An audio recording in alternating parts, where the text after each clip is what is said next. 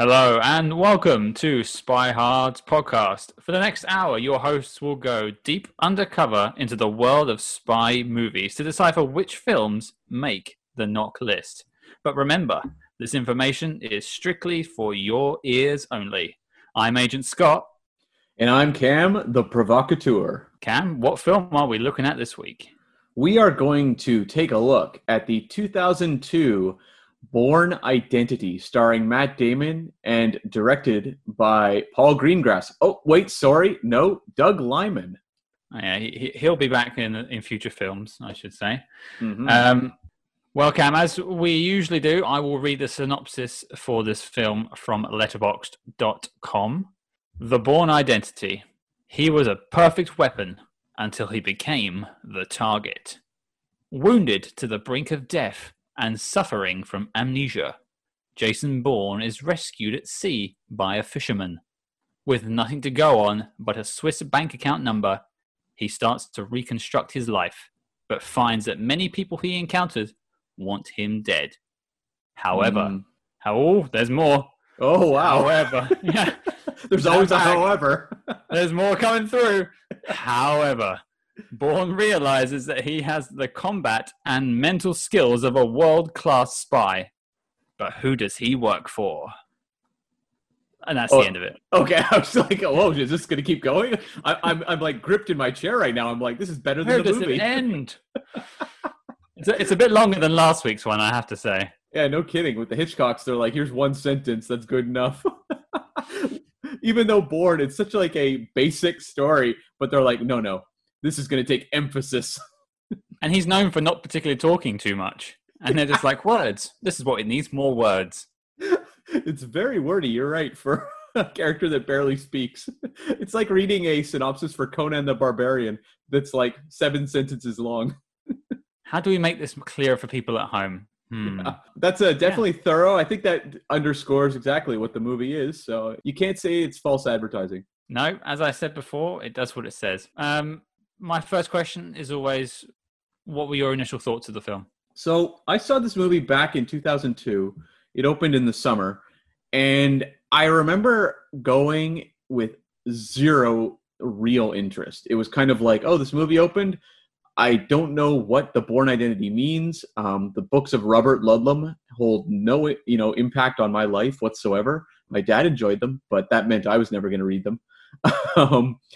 So I went with a friend, and we both walked out being like, hey, that was really enjoyable.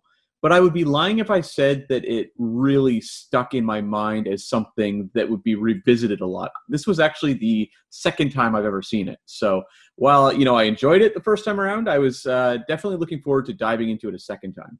We actually slightly differ on that one there, Cam. I didn't see this one in the cinema. I saw it on home video, but then actually managed to see the rest of them from that point in. But I remember somewhat enjoying it. I think it was around about 2003 by the time I got a hold of it. But it didn't really stick much in my brain. I think I remember the sequels more than I remember the original one. Yeah, that's the interesting thing about this movie is that, and something we're going to have to debate a lot, I think, over the course of this review and when we're talking about the knock list, is the entire concept of the Bourne franchise and all the things people associate it with. A lot of the elements come from the sequels, not so much the original. Yeah, this film, it feels like he's putting together the pieces to become the person that you know as Jason Bourne. Which makes sense because he has amnesia. Yeah. I mean, it's a little bit like Dr. No in that when you watch Dr. No, you don't have the pre-credits sequence. The opening doesn't feel quite right.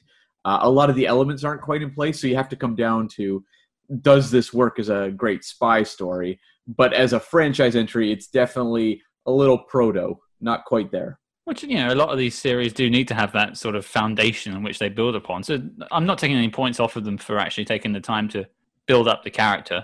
No, exactly. Yeah, I have no problem with it. But how did this film do? Give me some sort of background on the film. Well, this movie, as I said, was released in the summer of 2002, and it basically came out with a lot of bad buzz around it. That this was a problem movie that had been kicked around the release schedule for a while. A lot of behind-the-scenes battles we'll get into in a second. It really didn't have a big splashy debut in theaters, but it had a budget of $60 million. and earned domestically $122 million and another $92 million international for a worldwide total of $214 million. So it was in many ways a sleeper hit, not maybe the big hit that some of the sequels would be, but I think the studio definitely walked away going, oh, we might have something here. Just keeping track in my head, I think this is our lowest grossing film so far. I think you're right, yeah. And, for the worldwide box office that year, it fell at number 19 between the Eminem drama 8 Mile and the Hannibal Lecter prequel film Red Dragon. The number 1 movie of that year was Lord of the Rings, The Two Towers. Number 2 was Harry Potter and the Chamber of Secrets. And number 3 was Spider-Man. That top 3 right there is representative of every top 3 from basically 2002 onwards, where it's franchise films and the biggest properties win. Yeah, that seems to be the reality we live in now, for films at least. Now, I didn't realize this when I sat down to do my box office research, but Scott, 2002 may have been the biggest year for spy movies ever. Like, we are going to cover this year a lot. Okay, so give me some examples of what we got up against it. Okay, so what I'm going to do is I'll name the spy movies that beat The Bourne Identity at the box office. So we had Men in Black 2. We had Die Another Day. We had Austin Powers in Goldmember. And we had Triple X. And now you ask, what movies did Jason Bourne beat that summer? Well, he beat The Sum of All Fears, Spy Kids 2, Island of Lost Dreams, The Tuxedo. Yeah, I know, right? Heresy. The Tuxedo, Bad Company, I Spy, Undercover Brother, Confessions of a Dangerous Mind, which Matt Damon had a cameo in, The Quiet American, and The Truth About Charlie. That is a very stacked list of spy films for one singular year. It's insane. Really insane. That's some golden ones as well, not even just like whatever Z-list film. These are some top-line films. And even if they weren't movies that necessarily are remembered well, they're ones with big stars. Like The Truth About Charlie was like a Mark Wahlberg vehicle. Bad Company was an Anthony Hopkins, Chris Rock vehicle. Like, stars were, appearing in these movies. Was the Bourne Identity up against anything when it came out? Maybe that sort of hindered its box office success? I think it did as well as it was going to do. I mean, it was a pretty basic spy film, at least in terms of marketing, with a title that people didn't really understand. So I think the fact that it did reasonably well shows that word of mouth was strong. And where I think Bourne Identity really succeeded was on video. Like, once it hit video, it was just like a runaway smash and really just continued to build from there. So I really think that was where it found most of its ... identity. Grown. I want to also make note another maybe noteworthy movie that opened in 2002 on the box office grossers. At number 37, Matt Damon appeared as the voice of a horse in Spirit, Stallion of the Cimarron. I can't say I've ever heard of that one either. Was it I have nothing to say about that film. What on earth was it? I think it was just a movie about a horse. I never saw it. It was an animated movie. We'll cover it on our on our spin-off podcast, Stallion Hards. Stallion Hards. Oh, Lord.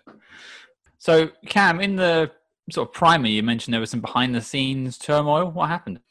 So this movie, for being kind of a low-key opener, had a lot of drama behind the scenes. Even when you look at it on paper. So, like, Matt Damon, who's obviously a huge star, at this point was kind of struggling a bit. Like, he'd had his huge breakouts with Good Will Hunting, Saving Private Ryan, The Talented Mr. Ripley. But then he kind of had a string of duds. Like, he had The Legend of Bagger Vance, the golfing drama with Will Smith. I don't know if you remember that one. For some reason, I do. I don't think I ever saw it. I think I just remember seeing a trailer and going, no. Yeah, don't worry. No one ever saw it.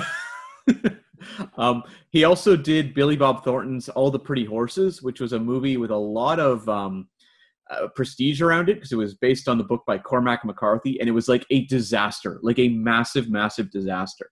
Like, no one saw it. Is this episode going to be equestrian themed?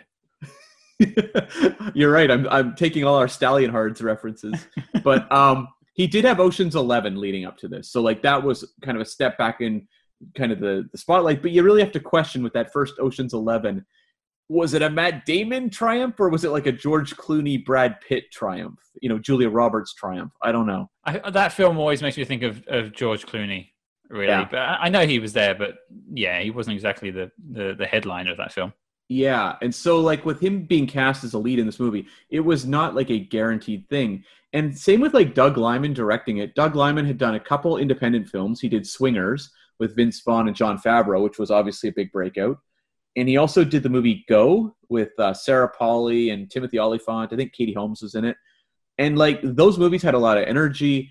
They had a lot of youth appeal. And so he seemed like someone primed to step up to the big game. But it just turned out that like Doug Liman's way of making movies really did not go well with what the studio expected from a studio filmmaker. He was working with the writer Tony Gilroy, who has gone on to become a very noteworthy writer-director. He did Michael Clayton. He did Duplicity. But at the time, he was more known for stuff like Armageddon. He was one of the 17,000 writers that wrote Armageddon. He also wrote the Russell Crowe film Proof of Life and the Jamie Foxx action thriller Bait. So he wasn't exactly a big name, but he wrote a screenplay for this movie based on Robert Ludlum's novel, which is very different. Like, the whole Bourne series takes almost nothing from the Bourne novels other than names in some places. It's kind of like the Bond films, taking very little from Ian Fleming. It's more the spirit and the characters. But Gilroy wrote a script that really wanted to take a spy movie and do new things with it, like a franchise film that would feel different and fresh to audiences. And that's kind of what Doug Liman wanted to do as well. He was very interested in bringing his independent kind of background to a spy franchise. So the two guys, I think they understood what they wanted to do, but they kind of clashed over how to do it. And so there was a lot of battles over the screenplay. Ultimately, they bring in a guy named William Blake Herron, who really hadn't done much and really only had a credit since then on the 2008 comedy Role Models with Paul Rudd, which is odd. But he came in and rewrote a lot of it. And it just turned into kind of a battle where Matt Damon was threatening to walk if the movie didn't go closer back to what Tony Gilroy had intended. The original producer of the movie left, and they brought in Frank Marshall. Frank Marshall is one of the great producers. He was Spielberg's guy. He did E.T., the Indiana Jones films. He is also a director in his own right. He directed Congo. I shouldn't have led with that one because it's terrible, but he did Congo, which is a fun movie, I think. He also did Arachnophobia. And he stepped in as a producer, and it just turned into a real war in many ways between Liman, the studio, and Frank Marshall kind of going in between, but also having to sometimes assume director roles. So it was basically a nightmare throughout this production. It's funny you say that, because watching this, I didn't really get the sense that it was that tumultuous behind the scenes. I didn't know that about Matt Damon, certainly threatening to walk. So I assume he was sold on the original script, and then obviously the changes came along. He wasn't so happy with it. Pretty much, yeah. He actually has a quote. He said, "It became the exact kind of movie I would pass on, that I don't want to do, and that I avoided doing because there was a perfect number of explosions and everything." So it was very much a template-style spy action kind of movie. And yeah, like the thing with Doug Liman is, and he's gone on to make great stuff. So I don't want to like slag Doug Liman for maybe being messy on set, because he would go on to do Mr. and Mrs. Smith. He would go on to do The Edge of Tomorrow. He's done some really good stuff. He's a solid Hollywood director, but his thing is he likes to find his movies, which is his approach, which means not going in with a hard template, going in with some ideas and finding the movie as he's shooting, in editing, and kind of just piecing it together. And that's a mode that studios get very uncomfortable with, although I should note that is the way that often Kevin Feige of Marvel prefers to do their movies, where he always says he finds their movies in the editing room. So it's not ridiculous, but at this point in time, I don't know that, we right now in 2002 are still having that joining of the independent spirit of cinema in the 90s with the studio guys. So it's all these directors who are coming up in the 90s independent world, working their ways into the studio system. And I think just the two ways of working were very different. I mean, I could definitely see it from the point of a studio if a director kind of just wants to feel his way to a final product, especially when they have like dailies they're looking at and stuff like that. I can see them getting very twitchy when the film looks like a mess, basically. Yeah, I mean, and I don't think they were thrilled when there was stories like Doug Liman paying the crew to stay late and play paintball. I mean, I'd love to work on that set, but yeah, I could see them getting a bit antsy. Yeah. And so, it all turned out okay for them, obviously, financially, but I think it was a very tense shoot. This movie, though, like, it was originally scheduled for September 2001, which I have to believe it would have been bumped.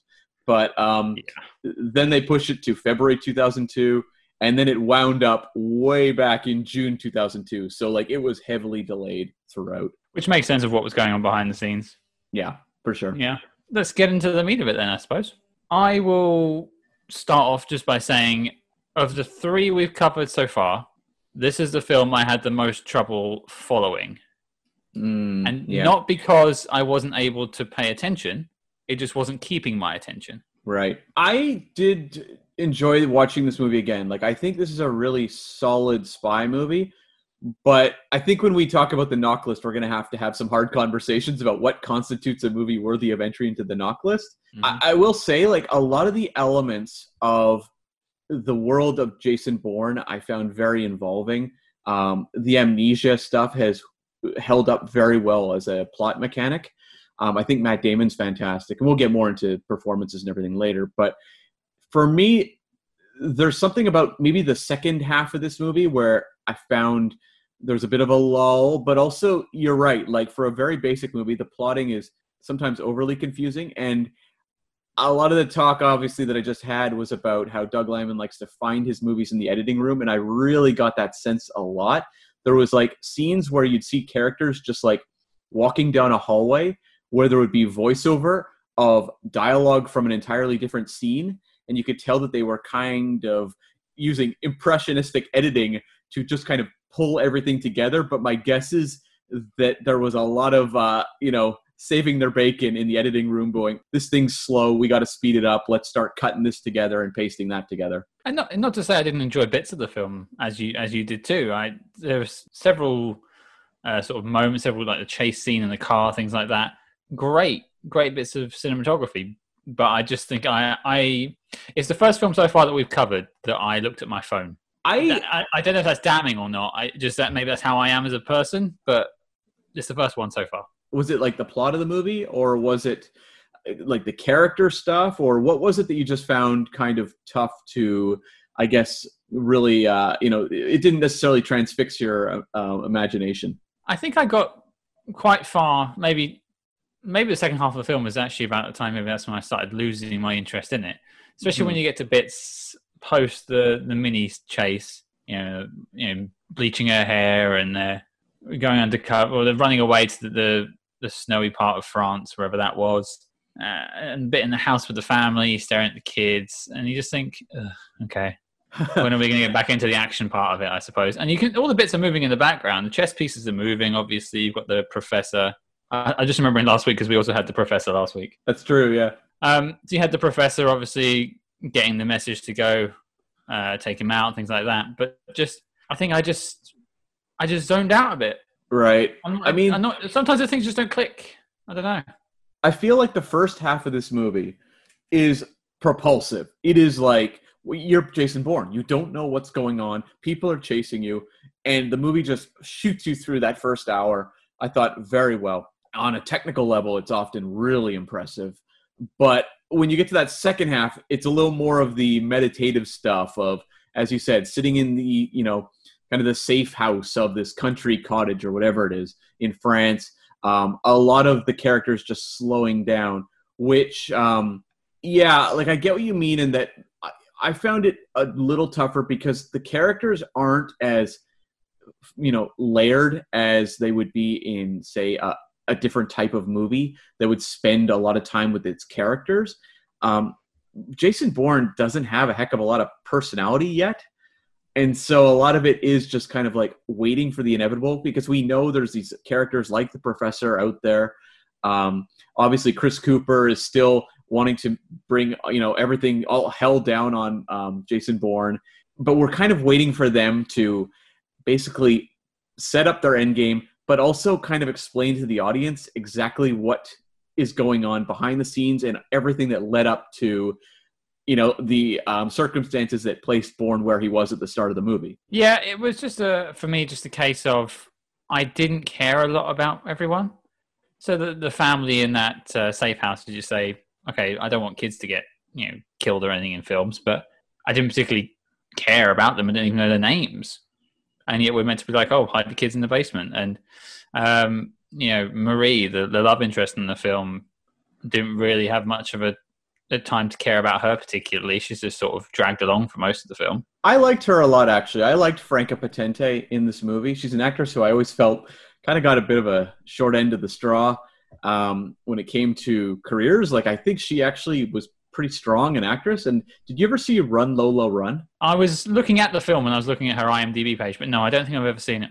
Like, it's a really fantastic German film that's basically all set to dance music, techno music, and it's basically her having to run to save her boyfriend.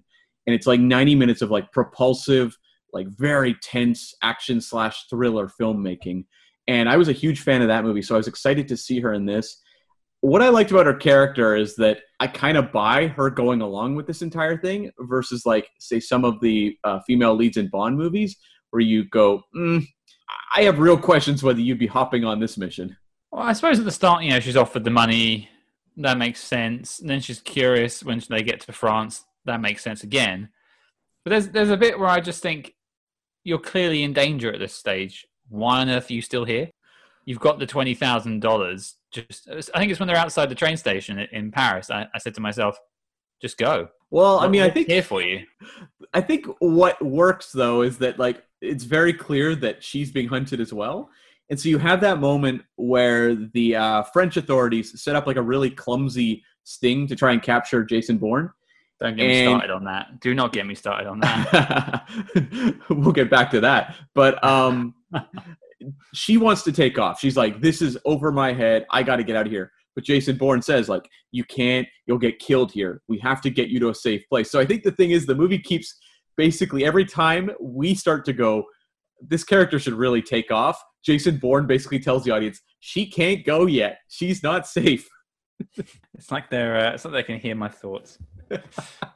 So the thing is, we're on the topic of the sort of the police in this film, and I just think there's a lot of sloppy work on that part. Especially, they just sort of casually walk up to the car when they know there's a guy who's wanted for murder, I believe, at this point. Mm-hmm. Three of them casually walking up, and they just seem like completely surprised when he just drives off in the plenty of room they've given him. I just think, okay, you could do better than that, guys. It doesn't say a lot for France's finest. I mean, is it helped at all by the fact that we cut to Chris Cooper being like, what's going on over there with the police?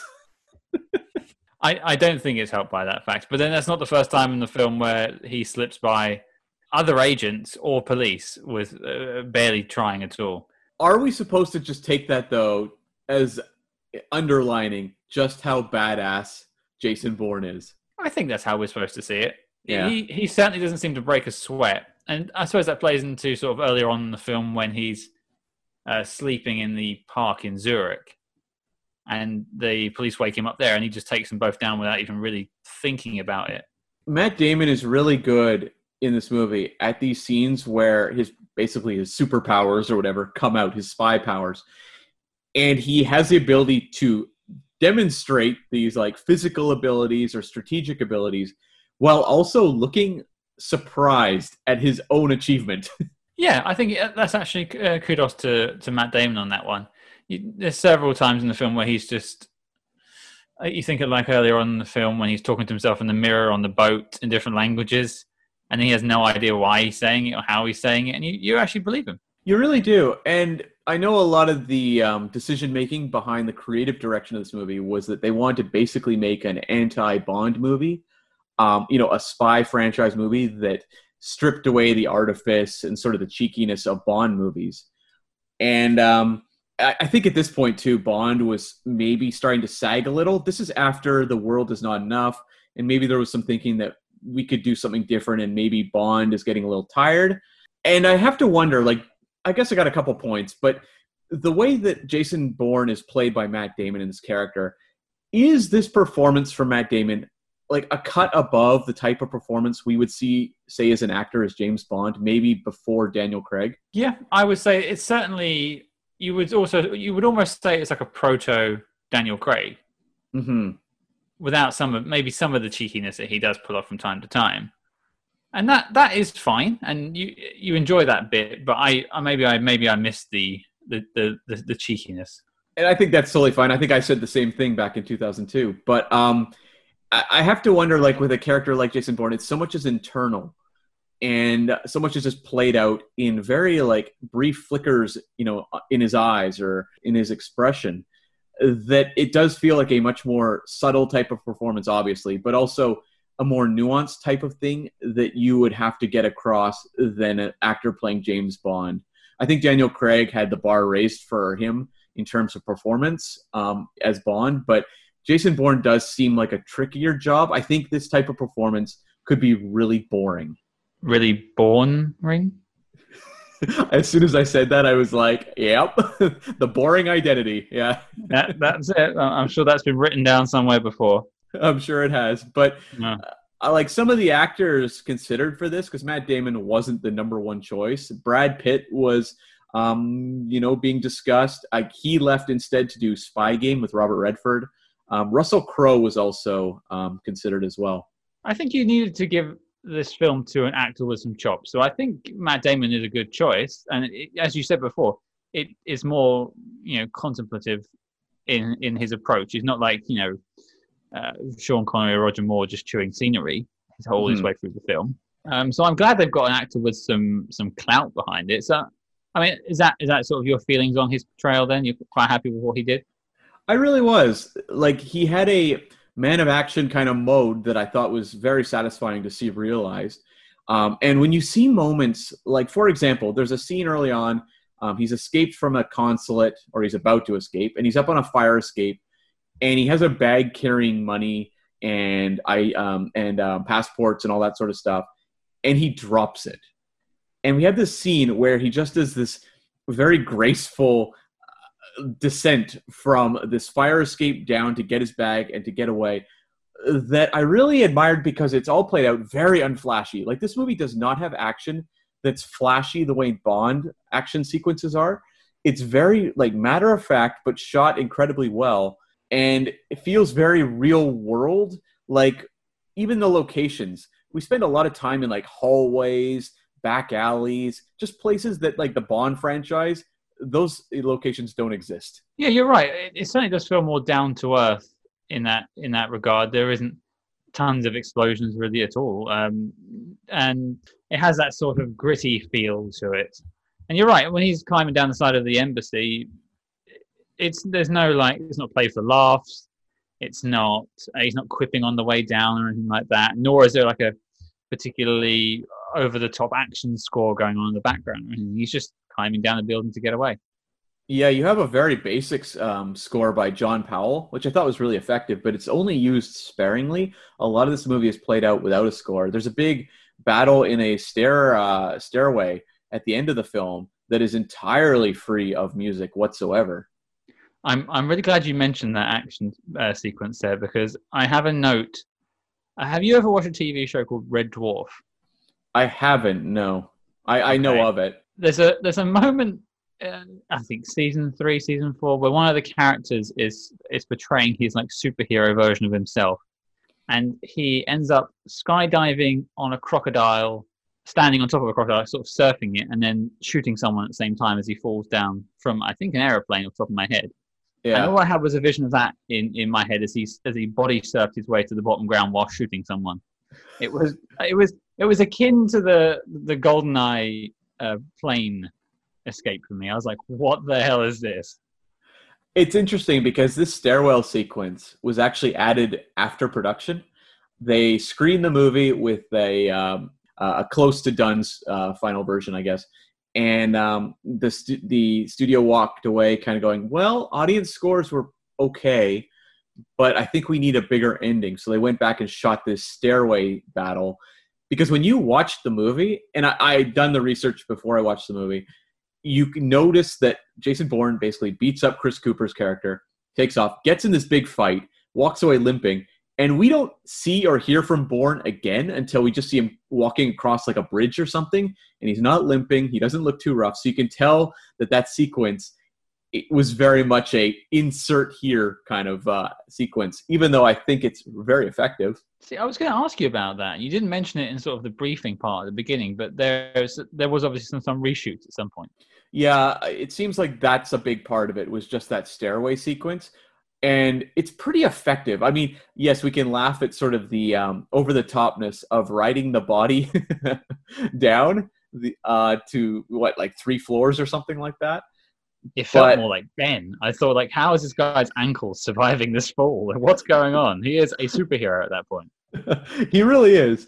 And I really did enjoy that sequence, but it is a heightened level of action that we don't necessarily have in the rest of the movie. Like, when you look at the car chase you referenced earlier in the Mini, that chase sequence I actually kind of appreciated, because I made a note, you know, if this sequence happened in a James Bond movie, he'd be in, like, you know, an Aston Martin or like a beautiful sports car. Whereas Jason Bourne's doing it in a Mini, which feels very intentional. But when you get to that final sequence where he's like riding the body down, I'm like, I mean, I don't know that a real world spy operative would necessarily take that tactic. It certainly seemed like a bit of a gamble. But actually, that you didn't mention it, but was the very obvious use of green screen at the beginning and the end of the films also a use for those reshoots? Because those scenes were so jarring on my Blu-ray copy. Oh, what scenes in particular? I really didn't see them. So was it the beginning where Conklin is talking to Ward Abbott, I believe, when they're sort of debriefing him, and then there's right at the end where Ward is talking to, I guess, Congress or something like that. Okay. Where it is so clearly a green screen. It was jumping off of my television. And that's why I thought they were reshoots. It was so obvious that they were just sitting on a chair next to each other, and they green screened that sort of it's like a lunch hall, I think, at the beginning, and then obviously the conference room at the end. And I just thought, this is horrible CG work. I mean, it wouldn't shock me. I think there was some patching together on this movie. As I referenced earlier, the weird scenes of just like dialogue exchanges happening over just characters walking down hallways.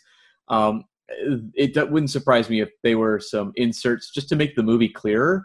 Because while I don't have anything against the Doug Liman approach to finding the movie throughout production and in editing, I don't know that that's the world's greatest approach when it comes to like a spy film that depends on plot points connecting. I mean, could you have seen Alfred Hitchcock doing the same thing for North by Northwest?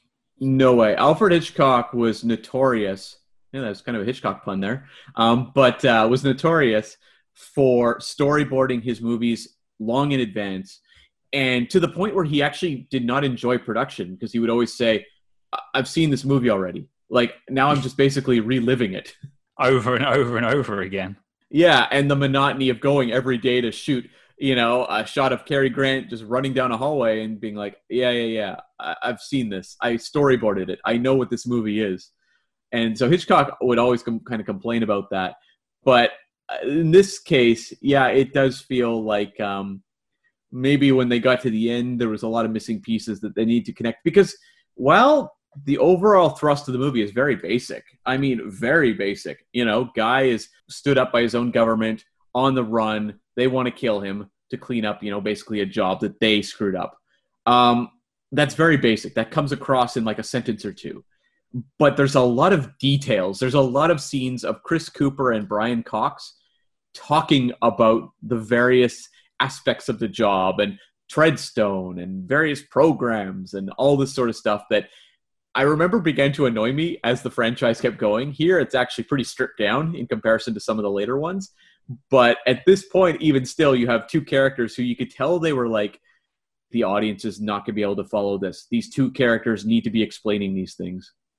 And at least with sort of Cary Grant in North by Northwest, you bought that you were meant to be confused going through the film. You look at North by Northwest, where like a lot of the exposition comes, say, at that airport scene, where Hitchcock deliberately drowned out the audio with the airport noises, because he's just like, the audience doesn't care. It just allows the characters to exchange this information.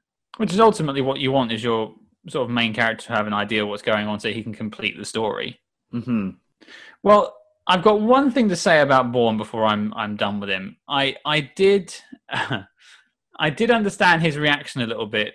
You remember the scene just after they've dyed Marie's hair? The Bourne hairdresser scene?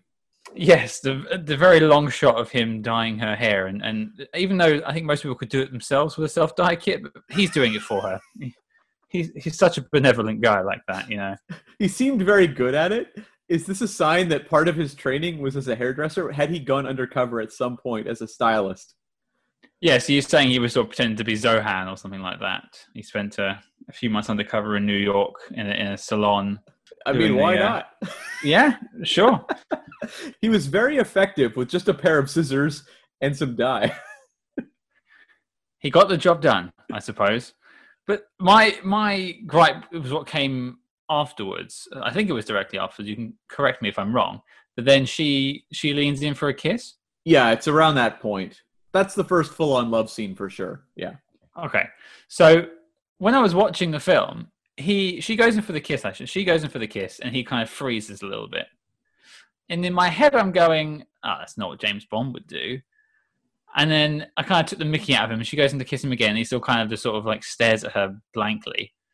And then on the third attempt, he actually kisses her back. Basically, I understood what he was going through because I've kind of been there before. So I have a story from my past, Cam. Are you ready to hear it? I am. Okay, I'm sorry to the person this also involves. I won't mention them by name, but if she's ever listening, I am truly sorry for this. So I was about 15. Let's go with 15. And let's remember that Jason Bourne at this point, has amnesia. In his head, he's never kissed a girl before. We can agree on that, right? Yeah, no, I buy that, yeah.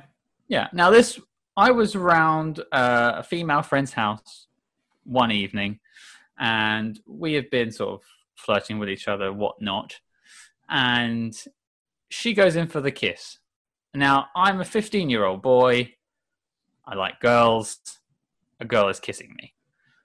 Your instant reaction would be like, this is a good thing, sure. Right? Sure, yeah. Logically, that would make sense. Scott, at the age of 15, however, decides to shout out, "What the hell are you doing?" Oh, wow. And then push her off me and proceed to walk out of the room. Wow. Now,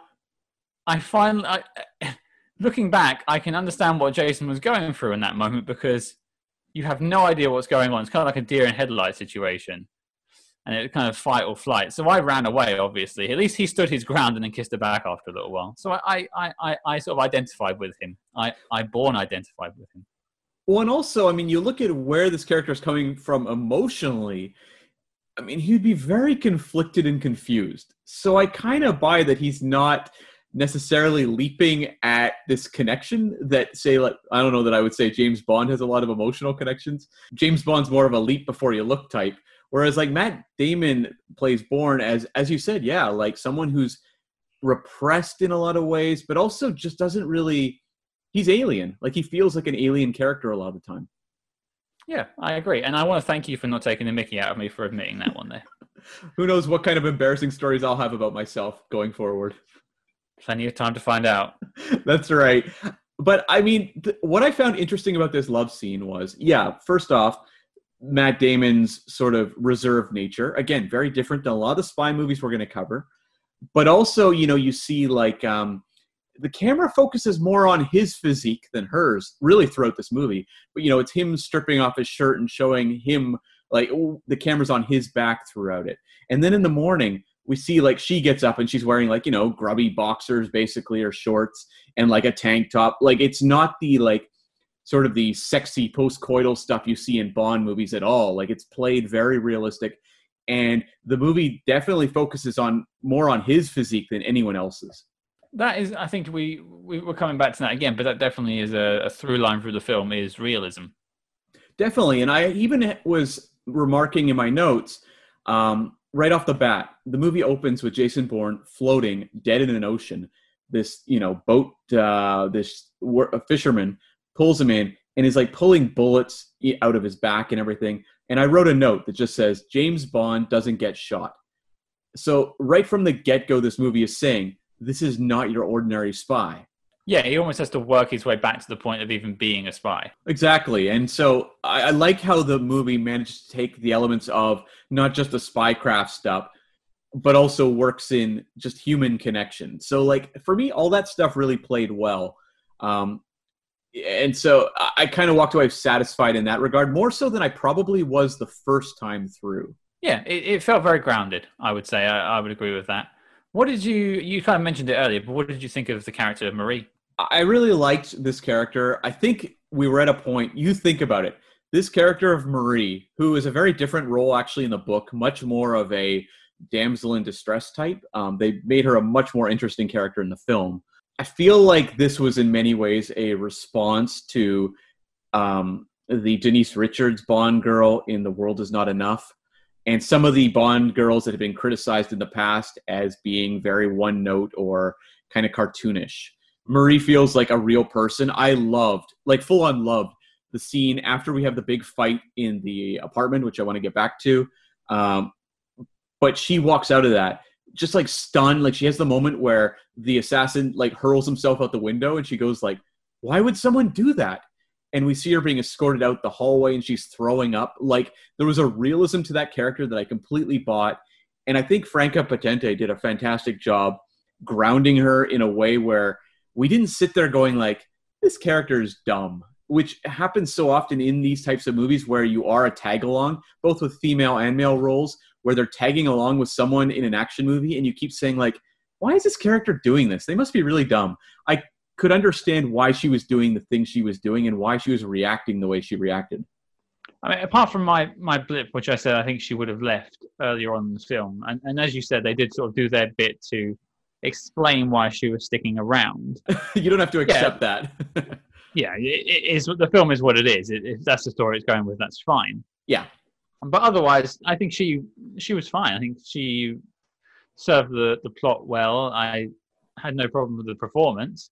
And I did quite like the fact that she reacted how a normal person would when they're seeing someone get, they're fighting with knives in a room in a place where she's never been to before. It's all completely alien to her. And then he throws himself out of a window. Yeah, and I mean, not only that, it's not only is there like a fight with an assassin in this room, the assassin like comes barreling through a window out of nowhere, firing a machine gun. Like it's a pretty hilarious submersion for her into the world of spydom.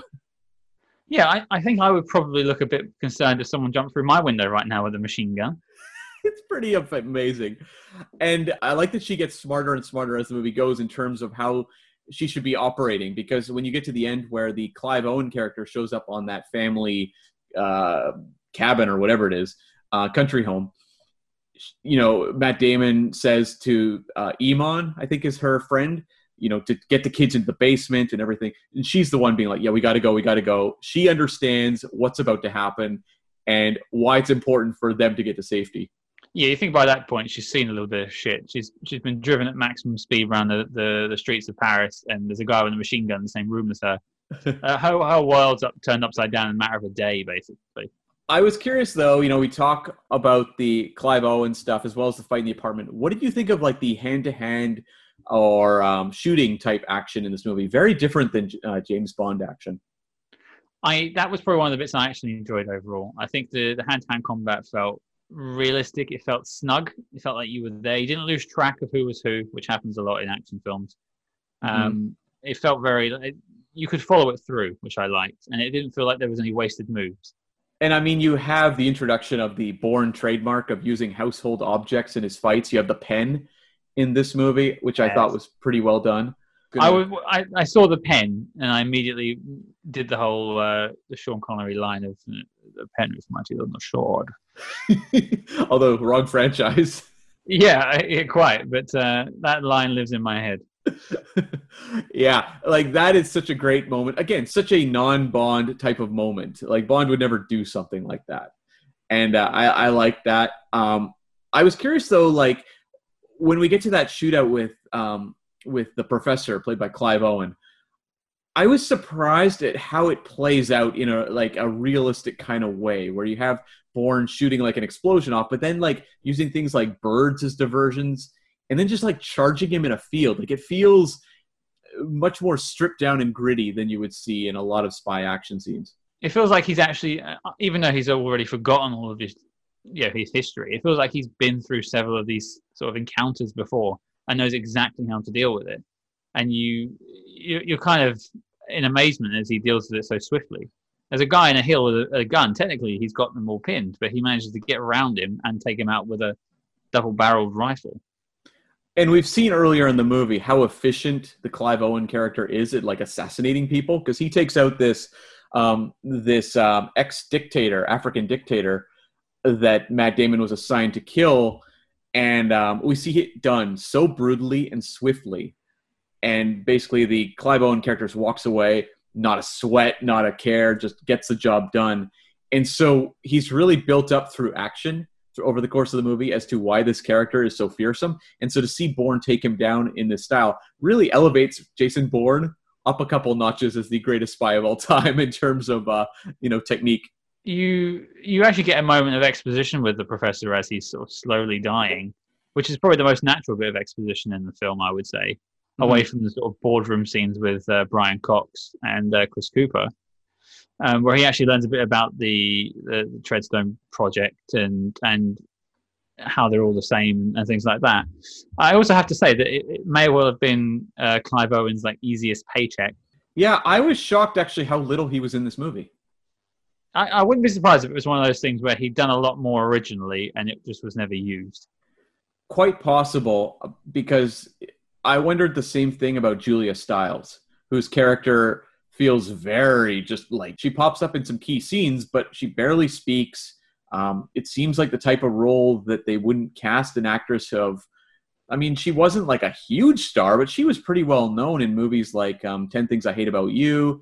I think they'd done the Othello adaptation at this point. Like, she was an actress with some, name value. It's kind of weird to see her just like sitting silently in rooms. Yeah, I always feel like if you can put someone's name on a poster and most people will go, oh yeah, I know them. They're doing quite well. And if Julia Stiles' name was on a poster in 2002, you'd know who it was. 100%. So, for her to just be sort of popping by for a little bit of exposition, I found it to be a bit baffling, really. Obviously, she goes on to play a larger role later on, which I think, again, leads me to the concept that maybe she shot other things that were just never used. I have to believe so, because I just don't know if you're an actress, you've starred in some movies. Like Julia Stiles starred in movies of her own, and there was a number of them that were actually quite significant hits. And so if you're looking at this screenplay, they've approached you to play this role, you must be looking at this. If the script was exactly what we saw in the movie, which obviously the script was in flux, so that wasn't the case, but I don't think you'd sign on unless she was fighting for like the Marie role and wound up in that role. But even then, I think it would be hard pressed to decide that, yeah, this seems like a really great role. Yeah, I don't think she would jump at the chance to do that one either, really. I think I honestly think it was a case of ended up on the cutting room floor, unfortunately. But I did want to ask you about I can't really put my finger on it, but the villains of the film. There are a few.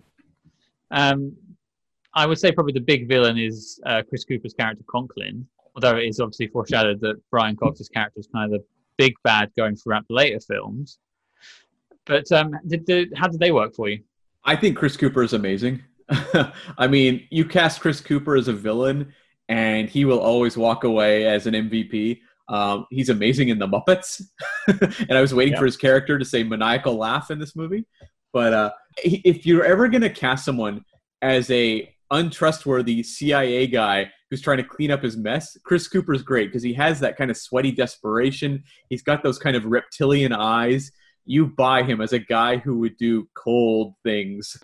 Do you think we would cast him? Actually, do you think he could do a Russian accent if we need to recast Romanov in a GoldenEye remake? The only thing is, Oromov is such a bumbler that I don't know that I buy Chris Cooper as a bumbler. He seems very efficient. I feel like I've seen Chris Cooper behind a desk several times in several films.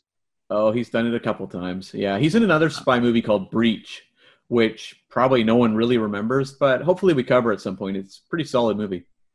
So would you say the main villain is Chris Cooper's character in this film?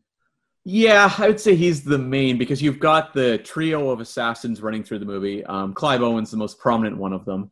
You also have the ex-dictator played by Adewale Akinwumi Agbaje, He is more of a distraction. Like, you get the sense early on that he may be a major power player as a villain, but I think he's mostly there to kind of throw us off the scent a little bit, and his character is dispatched, as I said, by Clive Owen pretty quickly. Or potentially he had more and it was cut down. Either way. Could be. I mean, his role, though, is most important in what we see later in the flashback of the mission gone wrong, because he was Bourne's target that went wrong, basically, and wound up with Bourne getting amnesia because he went to assassinate the guy on his yacht, and his children were there. And I kind of appreciated that because we saw some foreshadowing of Bourne's connection to Marie's friend's children. And so you see that Bourne seems to have more of a sympathy around kids, which, good for him. He's a good person. I don't know that some of the James Bonds would have that same sort of sensitivity.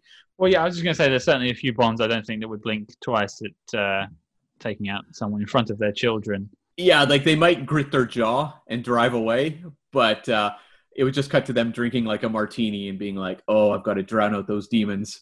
Whereas Matt Damon, you get the sense he has more of a moral line that he will not cross.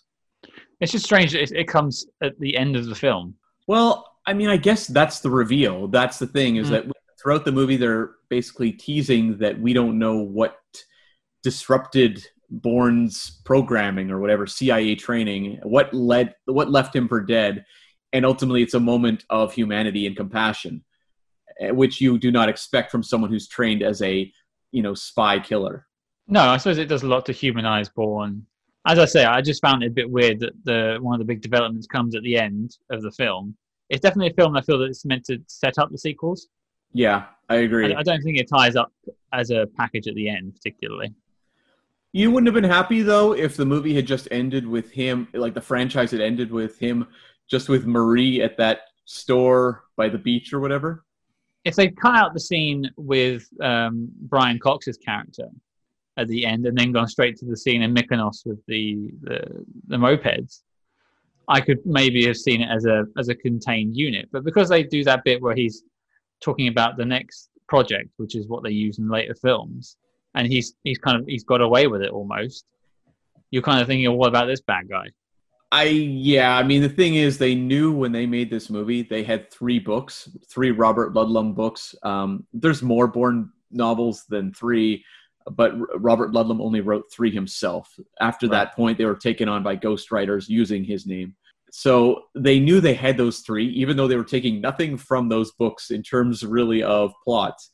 They knew they had those titles and those brands. So I think there was definitely... I don't think this movie ends on, like, say, a cliffhanger where you need more, but they wanted to have those breadcrumbs there so they could continue if the movie was a hit. Sure. I can buy that. I suppose I'm just used to sort of sequelitis these days. Mm-hmm. And I kind of look for it now in films where they try and set things up, and I always feel happier when it feels like a self-contained unit. Right. Like, I am a fan of the Christopher Nolan approach where he shoots every movie to be the solo movie. Like when he made The Dark Knight, which is a sequel, he said, I'm not thinking about any sequels. I'm just shooting this movie. And I do dig that approach. I think a lot of the continuity between sequels, if it's handled really well, it's fantastic. But when it's kind of clumsy, it gets frustrating. And so, like, yeah, if you aren't necessarily digging the Brian Cox sort of setup for a potential sequel stuff at the end of this one, it could feel a little bit clumsy. Before we get to the point of talking about the list, I did just want to talk about a couple of the key sort of scenes in the film. I mean, we mentioned the mini scene and we mentioned the pen fight, as I wrote it down as. Yeah. But was there any other big scenes like that you enjoyed? There was just a little thing that made me laugh that I want to note. I'm glad you actually prompted me for this because I would have forgotten. But we see a scene in a Swiss bank, which I thought was a pretty tense scene, where Matt Damon goes in and he's going through his passports. And we see all his different aliases, because you have, obviously, Jason Bourne. You also have, John Michael Caine, which is his alias that plays a bigger role in the movie, where Caine was booked into hotels and everything they investigate. But I had to laugh when I saw his Canadian passport. Being a Canadian myself, I'm like, what kind of awesome name is Jason Bourne using when he's in Canada, and that name is Paul Kay. Paul Kay. Kay? That's right. Now you have to fill in the blanks for me. Is that a particularly Canadian name? It's boring. Oh, critical of his own people there. I mean, I'm not saying we're boring. I'm saying like it's like the movie's like he's got to have an awesome name in America. Jason Bourne is a killer name. I'll give John Cain some badass points as well, but Paul Kay? Who wants to see Paul Kay? Are you saying you wouldn't get tickets to the K Identity? No. When you say K, now I just think of like Kmart or like a older woman's name in the 80s, like on a sitcom. Like Vera K or something like that. Or just a first name K, yeah. Oh, right, okay. It's not a name you hear much anymore. But yeah, Paul Kay, I was like, come on, guys, give us something. Give me a bone here, come on. And I don't know that Paul's the most exciting name either for a super spy. He follows up with Michael Caine, though, so he's kind of got that going for him. I guess, yeah. The only other thing I quite liked was actually during the staircase descent before he does the person riding to the bottom. Mm-hmm. I did find it quite badass when he gets that silenced pistol and shoots it upside down. Oh, that was awesome. Yeah. I just think like, yeah, okay, pretty badass here. I just love any scene where he operates really efficiently. Like I like the scene even when he's in the diner with Marie and sizing up the entire room and how everything works. You know, I know to go to this car to get a gun. I know that, you know, the guy at the bar, you don't mess with him. I like that he can size up rooms, and I love any scene where he walks in and looks around because you instantly in your head start going, he's doing all the things he said he could do. Hey, I wouldn't say that checking your exits is necessarily a spy thing. I know I always check my exits, but that's mostly so I could avoid social situations. I'm mostly just an idiot bumbling through life. I think that's the third week in a row you've said that now. That'll be another theme of the show. We know I'm bad at accents and apparently checking my exits. Add that to that list, the cam list, I guess. I have a question for you, though. There's a scene where they're driving, and Marie asks Bourne what kind of music he likes, and he can't remember. Here's my question to you. It's 2002. What kind of music does Jason Bourne like? Oh, what a question. Okay, so 2002, Jason Bourne, pretending he hasn't got amnesia in this case. So what does his CD collection have? I get the suspicion that he likes to wear a lot of black and listen to a lot of screamo. Right.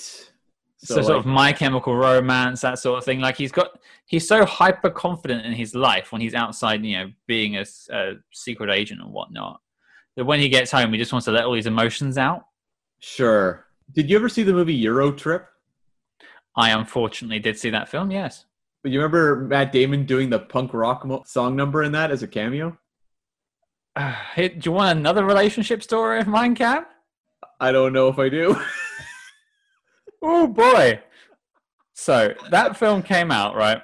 Yeah. And my family rented it on VHS, I imagine, at that point from Blockbuster. And literally a couple of weeks before that, I had broken up with my girlfriend at the time because she had cheated on me. Right. And there's that song, that Matt Damon sings. Scotty doesn't know. Scotty doesn't know. I'm like, what are you doing to me, parents? What are you doing? Really cool. That is emotionally scarring. I regret now bringing up the movie Euro Trip for a multitude of reasons, primarily that one. I didn't need to go back there, Cam. I'm still sore from this, all right? But my point was, Matt Damon in that movie, you think Jason Bourne is like that at home singing to his screamo music. Absolutely. I think he's got like himself a little disco ball set up or something like that with a microphone stand so he can really go for it. Sure. I did appreciate how Bear's apartment was. That's something I like in spy movies where we see their apartments and they're nice, but they're like empty. Well, that seems to be all he does in his spare time is pull-ups and you know, lifting weights. I mean, the first thing he does when he gets, you know, out of the ocean and puts a jumper on, starts doing pull-ups. That's why he's Jason Bourne, and we're us talking about Jason Bourne. You couldn't be more right. Yeah. But that does lead me on to the inevitable question, Cam, and I'm sure you've been waiting for it, but does the Bourne Identity make the knock list?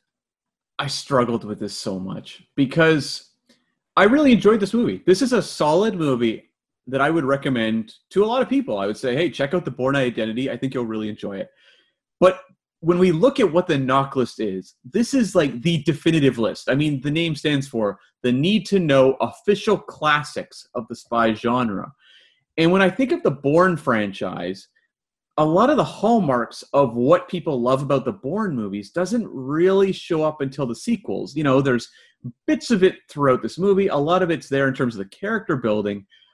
But do people think of this as like the great Bourne movie? And are we looking to bring it into the knock list just because it's a Bourne movie and it ties to the trilogy? Or does it need to be a movie that's a classic, a true classic by itself?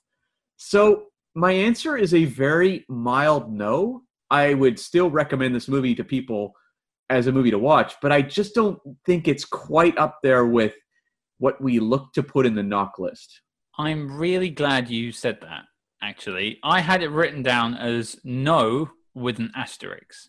And I have a feeling that your issues with it are around about the same as mine. It's a good film. I would recommend it to people, as you said, but I don't think it's a good spy film. Particularly, I wouldn't put it up there with the last two that we've definitely put on the list. I have a feeling that maybe some of the other Bournes down the road might have a better shot at making the list, because for most of this film, he's not even really acting as a spy. He's maybe the first half of the film. I think he's just sort of figuring out what's going on. You know, knowing as we do where the franchise goes, like I can completely see some of the other ones being maybe easy ins on the knock list. It's been a long time since I've seen them, so I'm not going to commit myself to that, but I'm open to that being the reality. Whereas like this one, I just was like, I don't know that this is quite the bar. Like, I love the Bond franchise, and it's going to be hard for me to shoot some of them out of the knock list, but a lot of them are not going to make the knock list, I don't think, because they don't hit a bar. Like, this is the canon of spy films. And is The Bourne Identity a canon film? I don't think so. I think when you talk maybe about action movies of the 2000s, it's very important. And I think had a significant influence on, say, Casino Royale.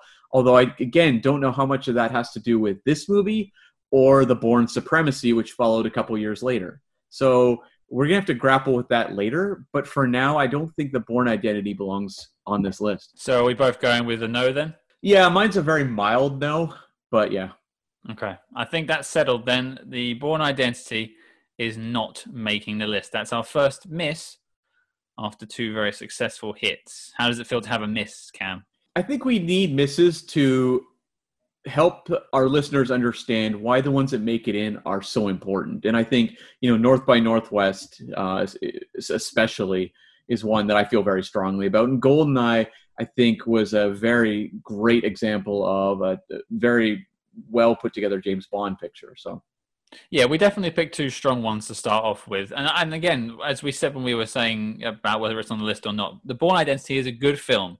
I would tell people to watch it if they were talking about maybe watching the Bourne films. I'd say, hey, they're good films. But I don't think this makes the knock list. I don't think it's the best spy film out there. Right. It's a list for movies that we think are great, not really, really good. Mm-hmm. Mm-hmm. Yeah. And so, yeah, I did struggle with it, though. Believe me, after I finished watching it, I was just like, I really enjoyed watching this movie, but I don't know. Like, it just doesn't feel right. I as I said before, it didn't really grab me anyway. That's one thing. But I went back and watched it again today before we recorded to see if my thoughts had changed after a couple of days. And it was still on that tentative no. So when you came across with a no as well, I think I was sort of on board from that point. Right. But with that revelation, the dossier on the Bourne Identity is complete and filed as classified.